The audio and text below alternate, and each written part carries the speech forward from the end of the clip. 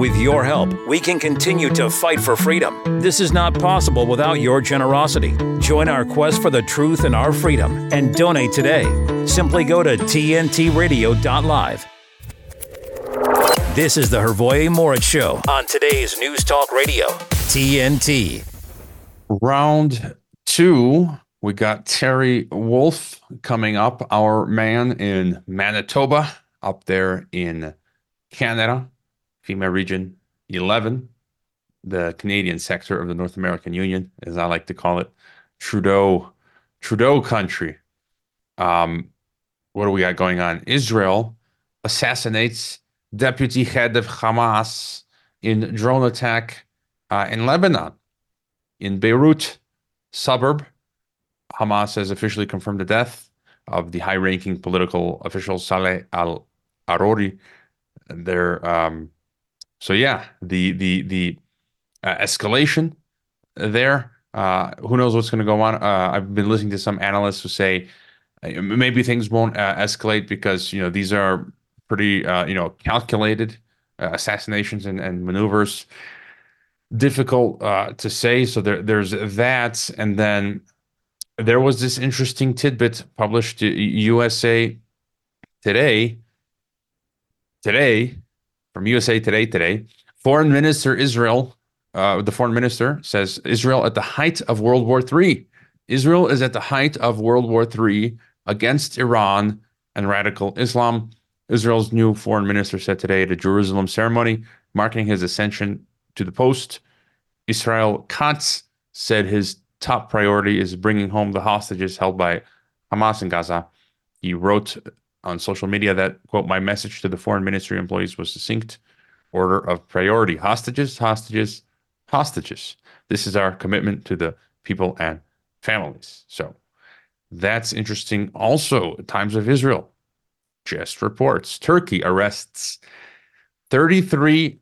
I just noticed 33. Why always 33? 33 alleged Mossad agents arrested in Turkey as Israel threatens Hamas abroad.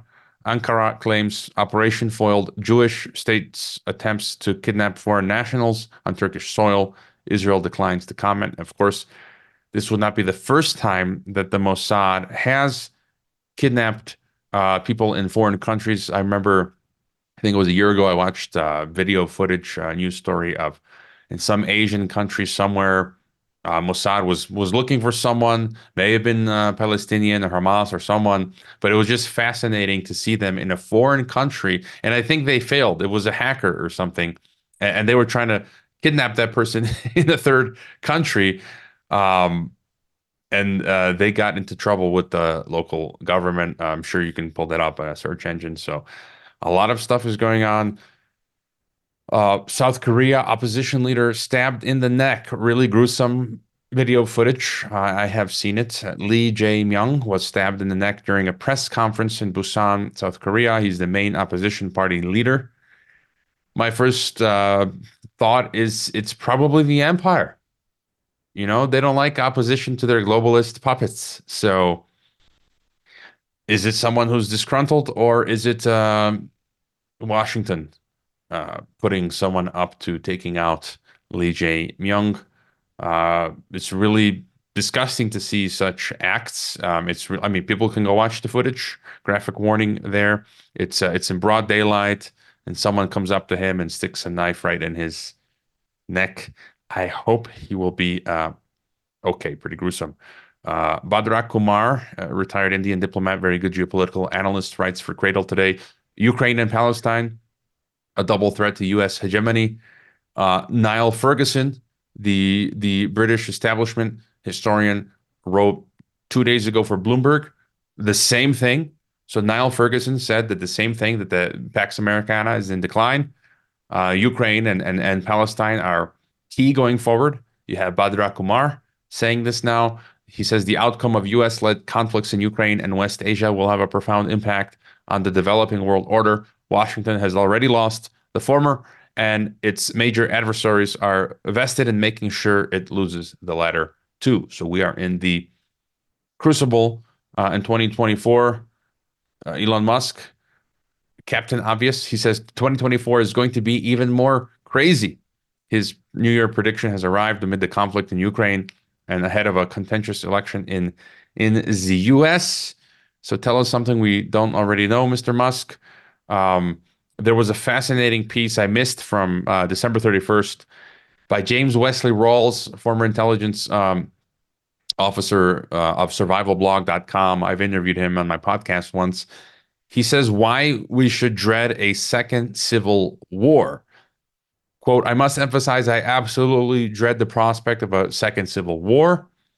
He goes on to say, in short, a second civil war would be a decidedly ugly chain of events that would ruin almost everyone's lives. And regardless of how it ends, I can foresee there would be recriminations that linger for at least 5 decades. And he goes on to talk about his grandfather involved in the Civil War and things that continue to haunt his grandfather years later. No, we do not want a civil war, as some people like Alexander Dugin suggest. Also, Cyber Polygon news, U.S. water utilities targeted by foreign hackers. Also in Australia, Victorian courts hit by major cyber attack. Hackers access sensitive audiovisual materials used in trials. A major cyber attack has seen criminals gain access to sensitive materials from trials in the Victorian court system. So there you go. There's your daily Cyber Polygon news. And Wall Street Journal has reported the military's phantom extremists. Good news. The U.S. military is not packed with violent extremists as the regime would like us to believe. And Nicolás Maduro says BRICS represents the future of humanity. And that's most of the interesting stuff today. Did you know there are many ways you can listen to TNT? You can stream direct from the website, tntradio.live, to any device that you're using, or you can download the app for your smartphone from the app stores, Google, Apple. And we're also streaming live on Twitter X, YouTube, Rumble, Odyssey. All your bases belong to us. We got you covered on TNT. Keeping the commitment 24/7. I've been in the car all day and I got to listen. Can't get enough of it. You guys are doing a great job. Today's News Talk Radio, TNT. One of the most recognizable fictional characters ever, Mickey Mouse, has entered the public domain now that the Walt Disney Company has officially lost exclusive rights to early versions of the iconic cartoon. And of course, it didn't take too long for sick and twisted minds to show off what they plan to do with the image of the recognizable rodents, including horror-themed movies and video games. Here with the story, joining me once again, TNT Radio news producer Adam Clark, a.k.a. Ruckus. Thanks, Hrvoje. That's right. Your childhood ruined in real life, as it were. It all went down. New year, new life for an old version of Mickey Mouse. As of 12:01 a.m. on January 1st, 2024, Mickey Mouse, literally the world's most beloved and recognizable children's character ever. Literally, actually, I should be more specific here. The earliest iteration of Mickey Mouse entered the public domain. And now we get to see and hear and all of that fun stuff, what the public wishes to do with it. And it's not good. No surprise here. Of course, just in the last couple days, we've seen tons of memes spreading online showing Mickey in absurd and inappropriate scenes, including nautical accidents, terrorist attacks, and all sorts of things that we probably should not mention on air. But we've also saw, this is very interesting to me. Again, let me be specific. This is not the Mickey Mouse that you're probably thinking in your head. Think older to the 1928, the animated short films, Steamboat Willie, Plane Crazy, Gallopin' Gaucho, the rat-like looking version of the mouse. That's the one who is now free reign for people to do with whatever they please. Now, what they did recently to Winnie the Pooh, another beloved animated character, is they took Winnie the Pooh and reimagined him as a savage killer after he was thrust into the public domain last couple of years ago, 2022. And it looks like they're going to do the same thing right out of the gate with Mickey Mouse. There is a video game developer called Nightmare Forge Games. They released a trailer same day, immediately, as soon as they all knew. So on Monday, you can see this trailer. There's going to be a survival horror game called Infestation 88, and it features a sickly-looking Mickey who hunts down player-controlled exterminators in a dark warehouse. That sounds lovely. The game's description says, quote, in the year 1988, what was thought to be an outbreak of vermin morphed into something far more sinister. Prepare to face and eliminate a horrific entity, with each episode containing a distinct classic character or urban legend responsible for the infestation, end quote. Okay, I see what they did there. This other one is far more interesting. On Monday, not long after everyone was aware of this, a trailer dropped for a live-action slasher horror movie film called Mickey's Mousetrap, and it features a menacing character wearing a Mickey Mouse mask, stalking prospective victims and actually attacking one. The trailer says, quote, a place for fun, a place for friends, a place for hunting. The mouse is out, end quote. Quite cheesy, actually. The plot of that film, directed by somebody named Jamie Bailey, surprised, never heard of them, is described thusly on IMDb, quote, it's Alex's 21st birthday, but she's stuck at the amusement arcade on a late shift, so her friends decide to surprise her, but a masked killer dressed as Mickey Mouse decides to play a game of his own with them, which she must survive, end quote. Wow. This is crazy, crazy stuff, Hrvoje. Not that I'm a big fan of Disney, and we could probably have a long discussion about what cartoons does to one's brains, but doing this to a cartoon character that, I mean, kids still look to these things and recognize them as childhood things. Should we be doing this with characters like Mickey Mouse and Winnie the Pooh? What do you think about this? I think there is room to be creative. I think this is kind of cool, interesting. In any case, I would guess that maybe the current generation is not consuming as much Disney or Mickey Mouse as maybe our generation. Ruckus, they're on to some of these more, the new cartoons that they are watching. And I can imagine this stuff with AI now running wild. So I think it is kind of cool. I also find it interesting how the playing field has been leveled. If you look at the history of early on of Walt Disney and how much work it took to create the cartoons and the animations, almost like manually. And now with the technology we have today, AI and all this software, we can create our own entertainment. Someone could sit at home and make their own Mickey cartoons, almost pretty much. And so it's kind of making them, the people making some of this entertainment obsolete. But, we also have to be careful with kids. I've seen this where kids will quickly, little children, they will quickly associate an item or object or some character as good or bad, with good ideas and positive feelings versus bad vibes and horror and fear. So as you say, there is this danger if maybe one kid is on YouTube one day and sees this horror Mickey. From then on, anytime they see a cute little Mickey doll, they're going to be horrified. They won't want to sleep in the room with a Mickey Mouse doll because they think it's going to, during the night, massacre them or something. And so we do have to be careful, but I think there is room. I think in the article you mentioned on Steam, the video game where people can buy video games. I've got a Steam account. They can buy this Mickey video game. So maybe for older kids it's okay, but yeah, we have to be careful. Your further thoughts? Yeah, I'm certainly not a fan of horror movies currently, but I used to be actually a big buff of that kind of stuff. I'm not even sure why. I was really into it though. But like I've never liked the idea of this blurring the lines between like childhood kind of stuff. Like let's keep these two things extremely separate. Also feel the same way about like adult entertainment things as well. I can only imagine what people are planning on doing with this in that realm. I think I'm happy to say I'll probably miss all that. But yeah, I just personally, I don't, it leaves like this weird feeling to me when they do this with kids related, characters. There's another one who is also entering the public domain in 2024. I actually like this character, Tigger, from the Winnie the Pooh stuff. He first made an appearance, the bouncing tiger known as Tigger, in the book, The House at Pooh Corner. That is now turned 96. There's other works from 1928 entering the public domain, including the novel Lady Chatterley's Lover by D.H. Lawrence and E.M. Remarque's novel All Quiet on the Western Front. So that's kind of interesting. I'm not sure what creative minds might do with those, but I'm guessing they're not going to turn them into slasher films or video games, but who knows?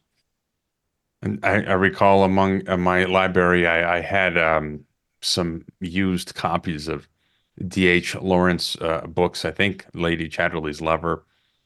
Never read them. They're there somewhere. So, yeah, interesting. And I do, what you say does make sense. Back in the old days, Mickey Mouse would be relegated to the children's arena, other stuff, adult arena. And I do think it's not cool to see them take the whole Mickey universe and then just apply it to everything, to adult, to whatever. It's just if it's everything, it's nothing. It should be where it was meant to be, innocent, for children to consume that stuff. But like I've mentioned this story before, I was at a Walmart some months ago looking for toys for my kid, and they had a Mickey Mouse Disney puzzle, and it had the rainbow flag on it and an actual LGBT description. So they were using Mickey to push LGBT, using Mickey to turn my kid LGBT. That is definitely not cool. All right, Ruckus, catch up with you tomorrow. We got Terry Wolfe coming out on wolfpox.com. Feel free to call in. Be right back. You should hear what Ross Cameron is talking about. I see there's a new trend taking place, sweeping the internet, of what they're calling sort of technology naked walks, where you go for a walk without your iPhone, without a headset, and just alone with your thoughts. Apparently some people are finding it quite emotionally taxing, but subsequently liberating. Certainly I find if I get into a motor vehicle with a teenager, it's a matter of seconds before there is a request for usually the latest Taylor Swift song or some other form of electronic stimulus. We are a generation apparently trained for a very short concentration span and a desperate need for digital company. Ross Cameron on today's News Talk Radio, TNT. Radio works because of its ability to personalize to the listener. What's exciting these days is that people are rediscovering it. People are really rediscovering just how powerful radio is, how ubiquitous it is. It's in our cars, it's in our homes. There are so many new ways to access it. It's everywhere. To find out more, go to tntradio.live. Today's News Talk Radio. Now we're talking. Down. TNT. It is Terry Wolfe Tuesday, our man in Manitoba. Terry Wolfe, author of a number of books. I particularly like his Fire in the Rabbit Hole. He's been seen by millions on TikTok before he was deplatformed. Wolfpox.com, went to christian.substack.com. What's going on, Terry? Happy New Year. Happy New Year. Good to be here again. Thank you for having me back. Well, up here in Canada, we have some interesting trends that we already noticed last year, but they're kind of getting worse. People are fleeing the country. I mean, that's never a good sign. I know in the United States, the border is pretty much open and there's just, millions of immigrants flooding in and stuff. So, that's one kind of immigration. Here, it's not as easy, but people are seeking to leave and they're looking for where else to go. I hear callers on your show and people talking all the time about where can we go? How can we escape this? Because they have no confidence in Canada's future here.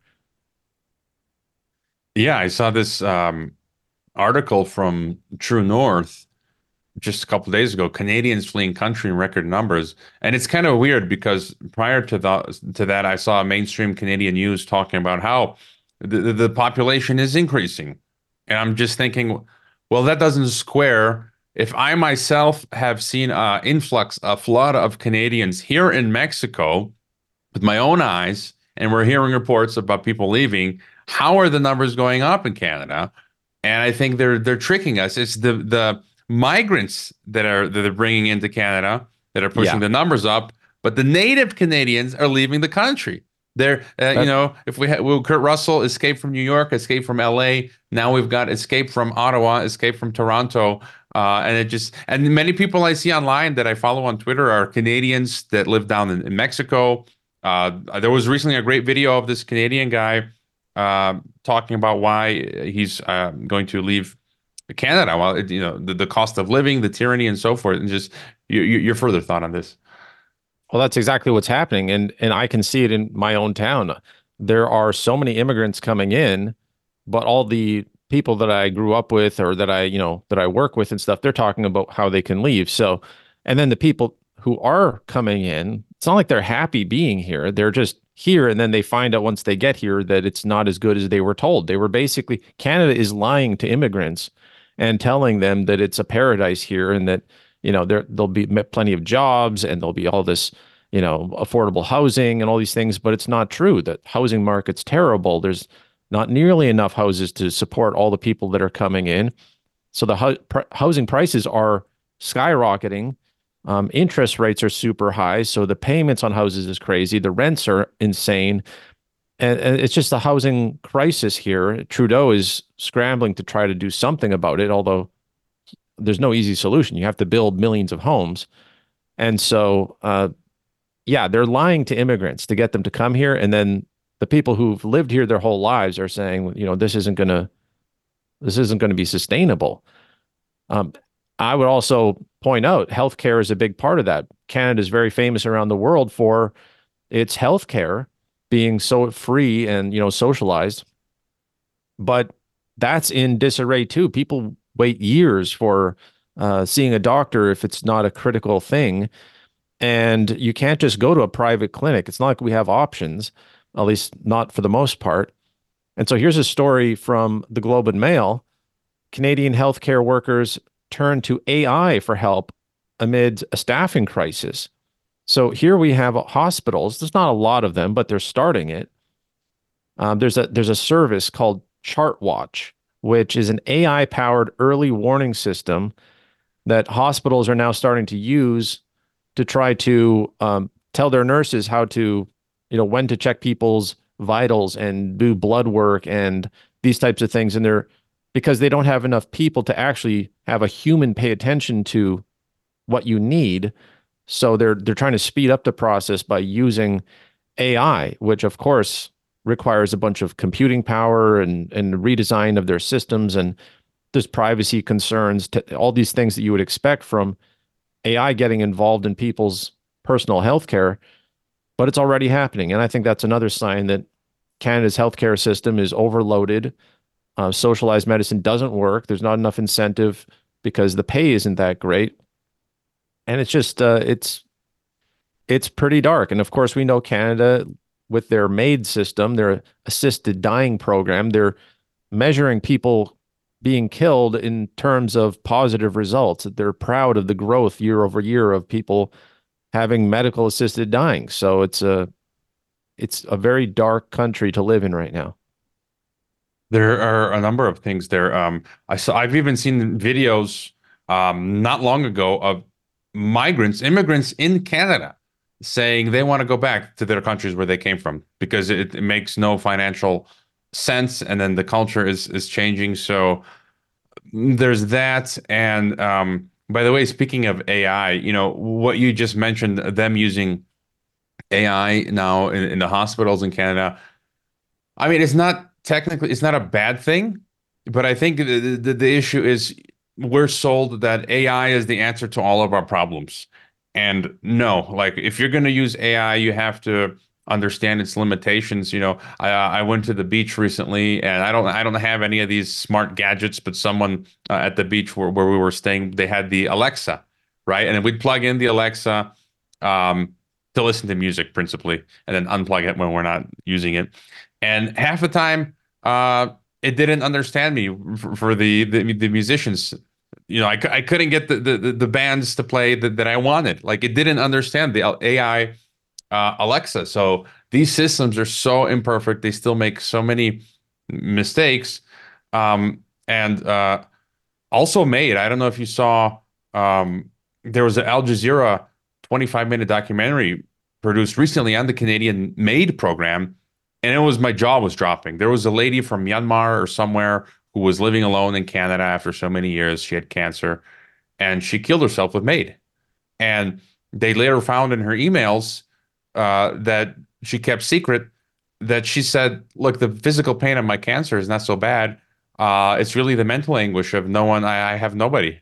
And so I signed up for the government to kill me. Right. And that would have actually disqualified her from aid. But it's just, this is a total eugenics, anti-human, democidal program. If you ask me, I don't think it should even exist. This month, they're going to have to look at that again, I believe, and look at expanding it. They're trying to expand who all qualifies. And of course, the government is eager to try to get pretty much anyone to qualify if you spin it the right way. It's not an objective measurement that it has to be in place. It's all subjective. It's feelings. It's, your loved ones can even basically recommend it for you and say, there's like a whole system of trying to pressure people into doing this instead of demanding higher standards, demanding that the government fix the healthcare system. Since it runs the healthcare system, we have to go to the government. Notoriously crappy. You can't just vote with your feet, so to speak, and go to a different clinic or something. You have to try to bother the government and get them to improve things. So instead of that, just bully people into going into assisted suicide. That's a much easier solution for them. So yeah, I think of it as a eugenics program too. We'll see if they expand it even further, but there's horror stories all over the place. I didn't know about that documentary though. I might have to watch that. Yeah, I'll share the link with you, or if I can find it, I'll throw it in the chat. Right now, it's time for our headlines. We'll be right back. Attention! Special bulletin. TNT Radio News. For TNT Radio News, this is James O'Neill. Claudine Gay, president of Harvard University, has resigned amidst a controversy involving plagiarism allegations and her testimony before Congress. The Times has reported that Britain's arsenal has been significantly depleted due to continuous arms supplies to Ukraine since February 2022. In New York City, Councilman Shekhar Krishnan is spearheading an initiative to bar former President Donald Trump from appearing on the state's primary and general election ballots for 2024. Are you enjoying listening to TNT Radio? Do you think we're doing a good job? Then please let us know. Why not leave us a like or a positive review or comment on Facebook, Gab, or Getter? Help us get the word out as we cover the biggest topics of our time on today's News Talk, TNT Radio. We're back with Terry, and someone just sent me an email, hilarious, from regarding how AI makes mistakes, from Bruce Schneier, who's I'm subscribed to his email list, but I haven't had time to check it in a long time. And it talks about it's a woman an influencer who accidentally ended up with $60,000 of shrimp and squid at a lunch, and it was her fault because she took a photo of the menu with the QR code, and then she posted it. And I guess I don't know what happened. People scanned it, and then they ended up ordering to her meal so much more food. There's another perfect example of just the dystopian nature of all of this technology. And let me just ask you one more thing, because it's kind of related to the people fleeing Canada. There was a story that you had also mentioned about the border crisis that we all know that's going on in the U.S. And how the Border Patrol reports record encounters at the southern border. And it's just crazy, the influx of people. It's a deliberate globalist strategy. They're just masses of people are flooding into the U.S. now. There was a recent meeting between Mexico and U.S. with Mayorkas and Blinken. And Mayorkas, the head of the DHS, the American Stasi, tweets out that, regional problems require regional solutions, like, perhaps a North American Union. So any thoughts you have on the border crisis? Yeah, I see the immigration thing. This goes back to 2015 and, of course, Brexit and Donald Trump's election and all these things. But I see that entire thing as being about trying to it's not about a demographic war of replacing white people or something as simple as that. It's more like they hate when people are educated about their rights. They hate when people have high standards for their government and they're informed and they can resist tyranny, and they're aware of things. And so if you can get people who don't even speak the language to flood in, and they don't have jobs, and they're just depending on welfare or some sort of state, apparatus, you're just shifting the balance of the discussion in the country just based on that. So, in December, the Border Patrol said that they encountered 300,000 migrants. That's like 1 month, and 52,000 people. There's unofficial numbers that are even higher. So in September, it was apparently 260,000. Like, we're talking about millions of people a year just walking across. And then, me and you and the people who are listening to this, we have standards. We want to demand things from our governments and improve things. Just like I want Canada to get its healthcare system together. And we all have things we want. But these people are just coming in and demanding jobs and welfare, if not. And, a lot of them are hardworking, but still, this is a strategy, I believe, especially in the long term, to just shift the conversation. And this is, in a way, all going back to the 1% versus the 99%, Wall Street protests, just this rising literacy and this rising awareness of tyranny. That's how I see it. So it is the globalist plan to mix everything around, of course, they don't really want us to go over there. They just want people from Mexico, people from other parts of the country where I live. There's so many people from Africa, from India, from Pakistan, these countries, they come here with chain migration, and they're not concerned about the same things me or you are concerned about, and so they're not putting the same kind of pressure on these corrupt politicians. And I just read something yesterday. It was a tweet. I didn't have time. I tried to find the source, but someone said that some of these illegal migrants, they'd get, I don't know who's giving them money, the U.S. government, they will get like $2,000 or something. And then they'll circle back. Then they'll exit the U.S., come back again, get another $2,000, and then another, and get like $8,000, $10,000 scamming the system. And now in California, I've mentioned before, I know Americans that work full-time jobs just to have insurance, which for me is insane. That type of system should not even exist. That insurance costs that much that you got to work full-time just to have insurance, health insurance. And now illegal migrants are going to get health insurance. Who gives me health insurance here in Mexico? I don't even get from the Mexican government. Well, I guess I've never applied. I guess I do get EAMS, but I just use private healthcare for now because it's kind of affordable. But there's this crazy story that you found as well. CTV News Canada. More every day. I'm just facepalm. Roughly 10% of global emissions come from tourism. A new report says between 8 and 10% of global emissions come from the tourism industry, and that change is needed to bring them down in time for 2030 climate targets. Your thoughts on this madness?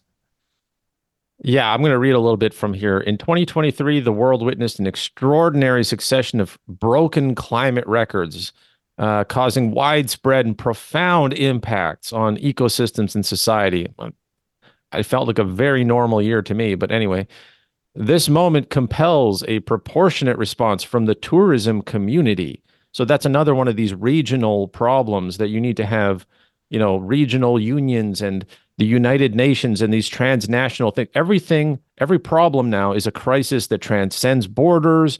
It affects all of us from the highest to the lowest, and therefore we need to have a global government. So here, not only is it about carbon reduction, which is about destroying critical infrastructure and limiting our human liberty, but it's also, a push for this regional solution. So, yeah, this is a report people should be alarmed at.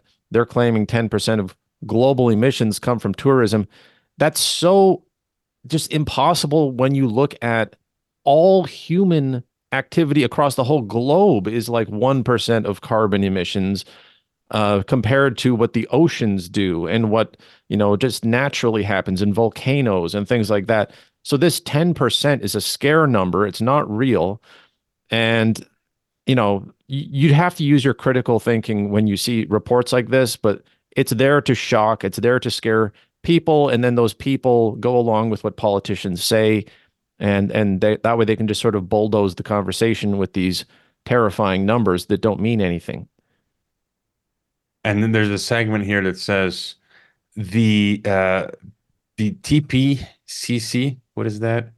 Again, so many of these acronyms, Tourism Panel on Climate Change. They've actually got a tourism panel on climate change, highlights the importance of integrating climate change and tourism policies. It's so funny how they put these, cute unicorns and rainbows phrases. Climate change and tourism policies it should really be renamed to we're going to take away all of your rights to freedom of movement, and that's still a question that we're going to have to answer. Someone a few months ago, I mentioned this, they brought up a good question. This contradicts the UN's own charter and the EU's own charter and human rights, where we're all supposed to have freedom of movement. But now the UN's own tourism, climate change board is trying to restrict our freedom of movement. But here it says, with a focus on mitigating the emissions impact of travel and creating incentives for low carbon tourism. And just your thought, Terry, because I mentioned I listened to Xi Jinping's New Year's address yesterday, 11 minutes long. There's English subtitles, people can find it. And he actually says that the Chinese are learning to live a low carbon lifestyle. And so, again, there's that question for the multipolaristas, how, China and Russia at the end of the day are pushing this Malthusian democidal agenda. It was just kind of, weird to hear Xi Jinping, a low carbon lifestyle. Like, let's go back to the Middle Ages, that's a low carbon lifestyle. Yeah. Any thoughts there? Yeah, there's a couple of things that stood out to me that I thought were strange. One was that he acknowledged that their economy was in trouble. He called them headwinds and said that there was people who couldn't find jobs and that, were struggling to get by, which, I figured he would just say that everything is perfect and that China's never been stronger, and sort of that typical communist, ultra projection of strength. And at the same time, yeah, he talked about this low carbon lifestyle, which, I think in the video they show somebody riding bikes in a park or something like that. And, everyone knows that there's huge pollution problems in China, regardless of the climate debate. There's just inhuman levels of pollution. And, yeah, he's not mentioning any of the real deep problems that would actually cause ecological harm. But yeah, the posturing and pandering to the climate thing, they're pushing very hard for battery powered vehicles and EVs in China right now. I've seen videos of old EVs being hauled off in semi trucks and just dumped into landfills because the new generation came by and they're replacing them. The manufacturers buy their own stock and register them as being sold so that they can hit the quotas that the government is requiring of them. And so it's like this big scam where nobody's actually buying them, and then they can report these fake numbers. And that just creates this environmental disaster where these batteries are exploding and they're not being maintained or disposed of properly. So yeah, the green rhetoric is purely a lie, but it's there to prop up that the question of, why are they suddenly going along with this woke climate agenda? Is there some sort of benefit, or do they have the same thing in mind? Like you said, it's a convenient excuse to suppress people. And why wouldn't China go along with the same talking points if they have the same goal of, keeping people down and restricting their freedom, restricting their economic growth, and saying that it's good for the environment? Yeah, I think Beijing is in with the technocrats. Anthony Sutton and many others have attested to that. And real quick, you also talked about you had thoughts on Taiwan and the semiconductors there and the unification with China. Yeah, Xi said in December that reunification with Taiwan was inevitable. That was his choice of words.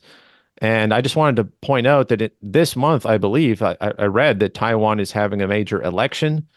And so there are pro and anti-Beijing factions competing there. And basically all of the political parties in Taiwan are distancing themselves now from China and saying that they're not pro-Beijing because the people in Taiwan are so anti-China by now. And one of the things is Taiwan has TSMC, which is one of the biggest chip manufacturers in the entire world, if not the biggest. And they specialize in ways that others don't, especially for AI technology, AI designed conductor chips and microchips. So that's why Taiwan is such a hot topic right now. And this month, I look forward to seeing what happens there because you got the election, you've got this military, frigate brigade over there that's, they're surrounding the whole area with ships. And China's putting a lot of pressure on Taiwan. But I think it all comes down to this TSMC chip manufacturer. It's going to be, again, a lot of interesting stuff going on in the Indo-Pacific with China and in Asia as well. It's time for our break. Check out Terry's website, Wolfe, as in the animal, wolfepox.com. Check out his Substack, his different socials, his books, and so forth. We'll be right back. Our beautiful world is changing, withering, dying by the hands of those who don't value nature, even though we all depend on it for life itself. But there is hope. Together with caring friends, the Nature Conservancy can restore our lands, heal our waters, and save our wildlife with big solutions only nature can provide. But every day we lose more of the places we love, and we urgently need to save endangered lands, waters, and wild species. The actions we take today will determine the tomorrow we leave to our children and grandchildren. The water they drink, the air they breathe, the beauty they experience. To learn more about how you can help protect and conserve our beautiful world, visit nature.org today. Hi, I'm Abel. I often forget to mention that he's an amputee because Abel will try any activity he can. My arm helps me with basically everything. He doesn't see what he can't do, he sees what he can do. Yeah, this is helping. The War Amps has just given him the ability to do all the activities every kid can do. When you donate to the War Amps, you help kids like me. Thank you. Critically analyzing global affairs. This is the Hrvoje Morić Show on today's News Talk Radio, TNT. Our final segment with Terry Wolfe, wolfepox.com. By the way, Terry, I watched yesterday your interview with Daniel Natal. I've been on his show. He's been on my TNT show and podcast. How was that? Daniel Natal, had not heard of him. He reached out to me, I think, because of you, and I was unsure of what to expect. Once I went there, he was very informed. I learned some things from him that I didn't know, which doesn't often happen. And we got into the whole fire in the rabbit hole thing, these psyops, and how we got to this point where, so we got into a very deep conversation. I think the Daniel Natal show is worth checking out if people want to see my interview on there. I hope to be able to go back on because we still had, afterwards, we were having a conversation and there's still a lot left to talk about that we wanted to get into. Yeah, and he was with the New American, and now he's not, and he's restarting his channel, and he's like, for me, he's a brain. He's very well read and very sharp, and my podcast with him was, because like you said, he's not such a big name, but it was popular because he's so smart, and you also, some of the things you were looking at Netanyahu, this is shocking I guess not so shocking to see that only what is it? Just 15% of Israelis would keep Netanyahu as prime minister after the war. So, your further thoughts on Israel and Netanyahu. Yeah, I've been paying attention to this for a while, and as far as I know, Netanyahu was terribly unpopular before the Gaza attacks. There was all sorts of protests and almost like a, feeling of a civil war, that people were so unhappy with the way he was treating the legal system there. He was trying to take away the power of the Supreme Court to challenge him and these types of things. And now the attacks happen, and, it was supposed to be a big 9/11 event to change perception and rally people, like with George Bush. And suddenly everybody was patriotic, and, they could suddenly pass the Patriot Act, and, almost nobody said anything because the tension in the air. But it doesn't seem to actually be working. Netanyahu is still very unpopular. Obviously, one of my first questions is, why not blame him for not preventing it in the first place? That's a huge failure of the security state, which they have all the resources and surveillance necessary to prevent it.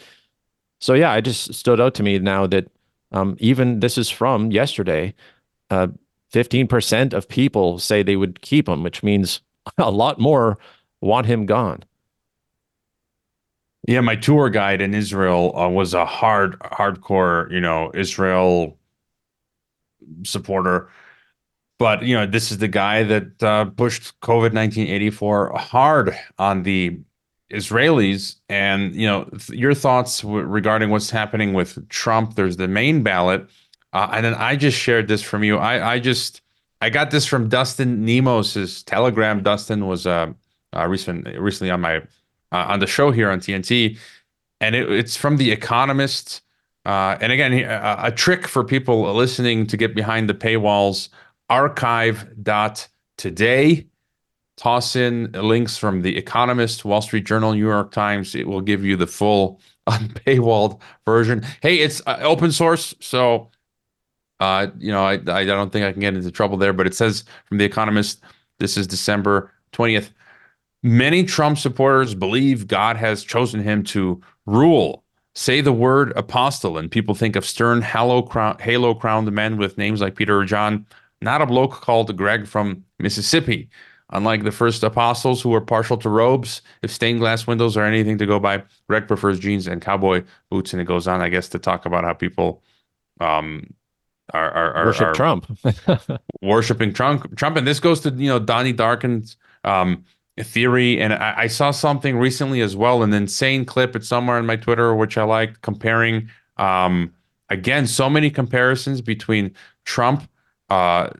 The Trump supporters are making all these comparisons to Trump and Jesus. Here it is.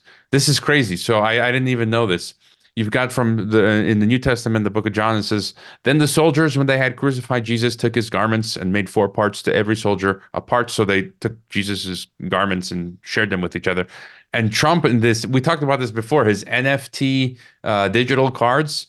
So yeah. Trump is selling a suit that he wore that will be cut into pieces. Yeah, snipped it. That's into totally like mimicking what happened to Jesus. So this is really starting to freak me out. But your thoughts on economists talking about this about Trump and the main ballot stuff, and then all of these things. Well, we saw Colorado tried to ban him from the ballot, and now Maine is doing it. We were talking about maybe this will have a ripple effect, and you'll see a domino effect where a lot of states will try to ban him from the primary ballot so that he can't even be the GOP candidate. A lot of them have already said that's not going to happen, but here we see another one. So Maine and Colorado look like they're both going to go in this direction. But of course, they're going to try to appeal it. It's going to hype up his persecution complex. This is, the Jesus thing too, that he's hated by the deep state. They wanted to stop him from winning. And so, I could go on and on about Trump's Space Force, the obviously Operation Warp Speed, and him locking down the economy and hyperinflating the economy with his money printing during that time and all this stuff.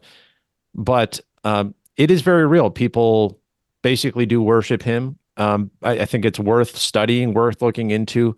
I see videos of people on the street being interviewed where they're talking about him as the chosen one, as the deliverer, the Messiah that is going to save Israel. It's going to save America. He's going to save America. He's going to kill the globalists. He had that very weird speech where he was talking about being the retribution of Americans who were tired of the deep state, and really sort of a fire and brimstone warning to the globalist elite. So, people are ready for the Jeffrey Epstein list to be released, and they think Trump is going to, kill them all, I guess, or send them to Gitmo or whatever it is they think he's going to do. And I think it's a phenomenon definitely worth studying. It's real. I don't know if it's being exaggerated in this article or not. I'd have to read it. But I would say just based off of my estimate of the culture, I'd say probably almost 20% of the people who deeply support Trump have some almost religious, conviction. I think a lot of other people just like somebody like Tucker Carlson or somebody would just say, he's a good candidate because he's popular and he will beat the left, and that's just sort of a pragmatic look at him. But I would also remind you of like Alex Jones writing a book recently called The Great Awakening, where he talks about how God has this glorious future in mind for us that is going to happen after the globalists are defeated. And, we saw the the NWO video game he put out too, where Trump comes in literally flying out of the sky and blasting demons with his eyes. And like, there's this imagery is out there. And so it's being pushed in the counterculture. People don't think of him as a mainstream politician or a mainstream controlled candidate. So yeah, it's bordering on this. And I think Darnie Darkin does a great job of sort of exposing how sick this can be. Yeah, I played the Alex Jones video game just for fun. Hey, it was like 5 levels. I think I finished it in a half hour or something. But and the article also says 3 in 10 Americans believe Mr. Trump was anointed by God to become president. But again, there's so much twisting of scripture here. The Bible implies throughout the Bible that our God oversees rulers being put into place. Good and bad. So you can't you're supposed to respect the government in general as a Christian, whether it's tyrannical or not. Of course, you want to work against evil and work as a peacemaker and work towards good. But we got 3 minutes left, and there was still some AI news. And Maria Z shared on her Telegram an interesting story about how the EU is pushing AI governance hard. And she says it's the guise is of protecting people from AI, but all this legislation, but the goal is eventually completely hand over governance in all facets of society to AI per the UN 100, whatever this thing is called. And I've been talking about for years now, algocracy. That's algocracy. That's what they want, ruled by algorithm. But 2.5 minutes left. Other thoughts on? We don't have enough time to cover all the stories, but you had some more on AI. Yeah, I saw this on Blaze Media. Police in Britain are investigating a case of virtual rape in the metaverse. So no physical harm, but some underage person was using VR metaverse stuff, and a bunch of guys in the game went and I guess surrounded her and sort of simulated attacking her or something, and now they're investigating it. So I would say this is. The metaverse has been so disappointing, but here, even the few people who are doing it are experiencing this, and now police have to try to figure out whether that's a real crime or just a sort of a mishap in a video game. Very strange times. I mean, I don't even know what to think about this. Obviously, it's a serious subject, but you just unplug. You're physically in your home, and yeah. I don't know. Because again, we're on this slippery slope. Because they're criminalizing thought. Something you post on Twitter. So if I just post something the government doesn't like, the cops come and take me away. So I think we have to be careful with this. So people should be responsible for themselves participating in a video game. There's been millions of video games where you kill each other in the video game, but now because it's a VR headset, and it's a social environment and somebody does something rude to you, like just take responsibility, unplug, limit children's access to it if you want to. But yeah, this turning it into a crime and letting it happen like this is the real life. It's the metaverse. That's the bizarre thing to me, is to indulge the idea of the metaverse to that extent. And it's the parents' responsibility. This is not the government. So I don't think it's I treat it like a video game. So I don't think it should be a crime. It's the parents' responsibility to watch that stuff. Always great chatting, Terry. I look forward to our chat next week. Tell us again where we can find you, your latest projects and all that. Go to wolfpox.com. That's a nice short URL, or you can go to winterchristian.substack.com. That's where I'm doing articles nowadays. All right. Until next time, Steve Malzberg is up next. Keep on rocking in the not-so-free world. Be seeing you.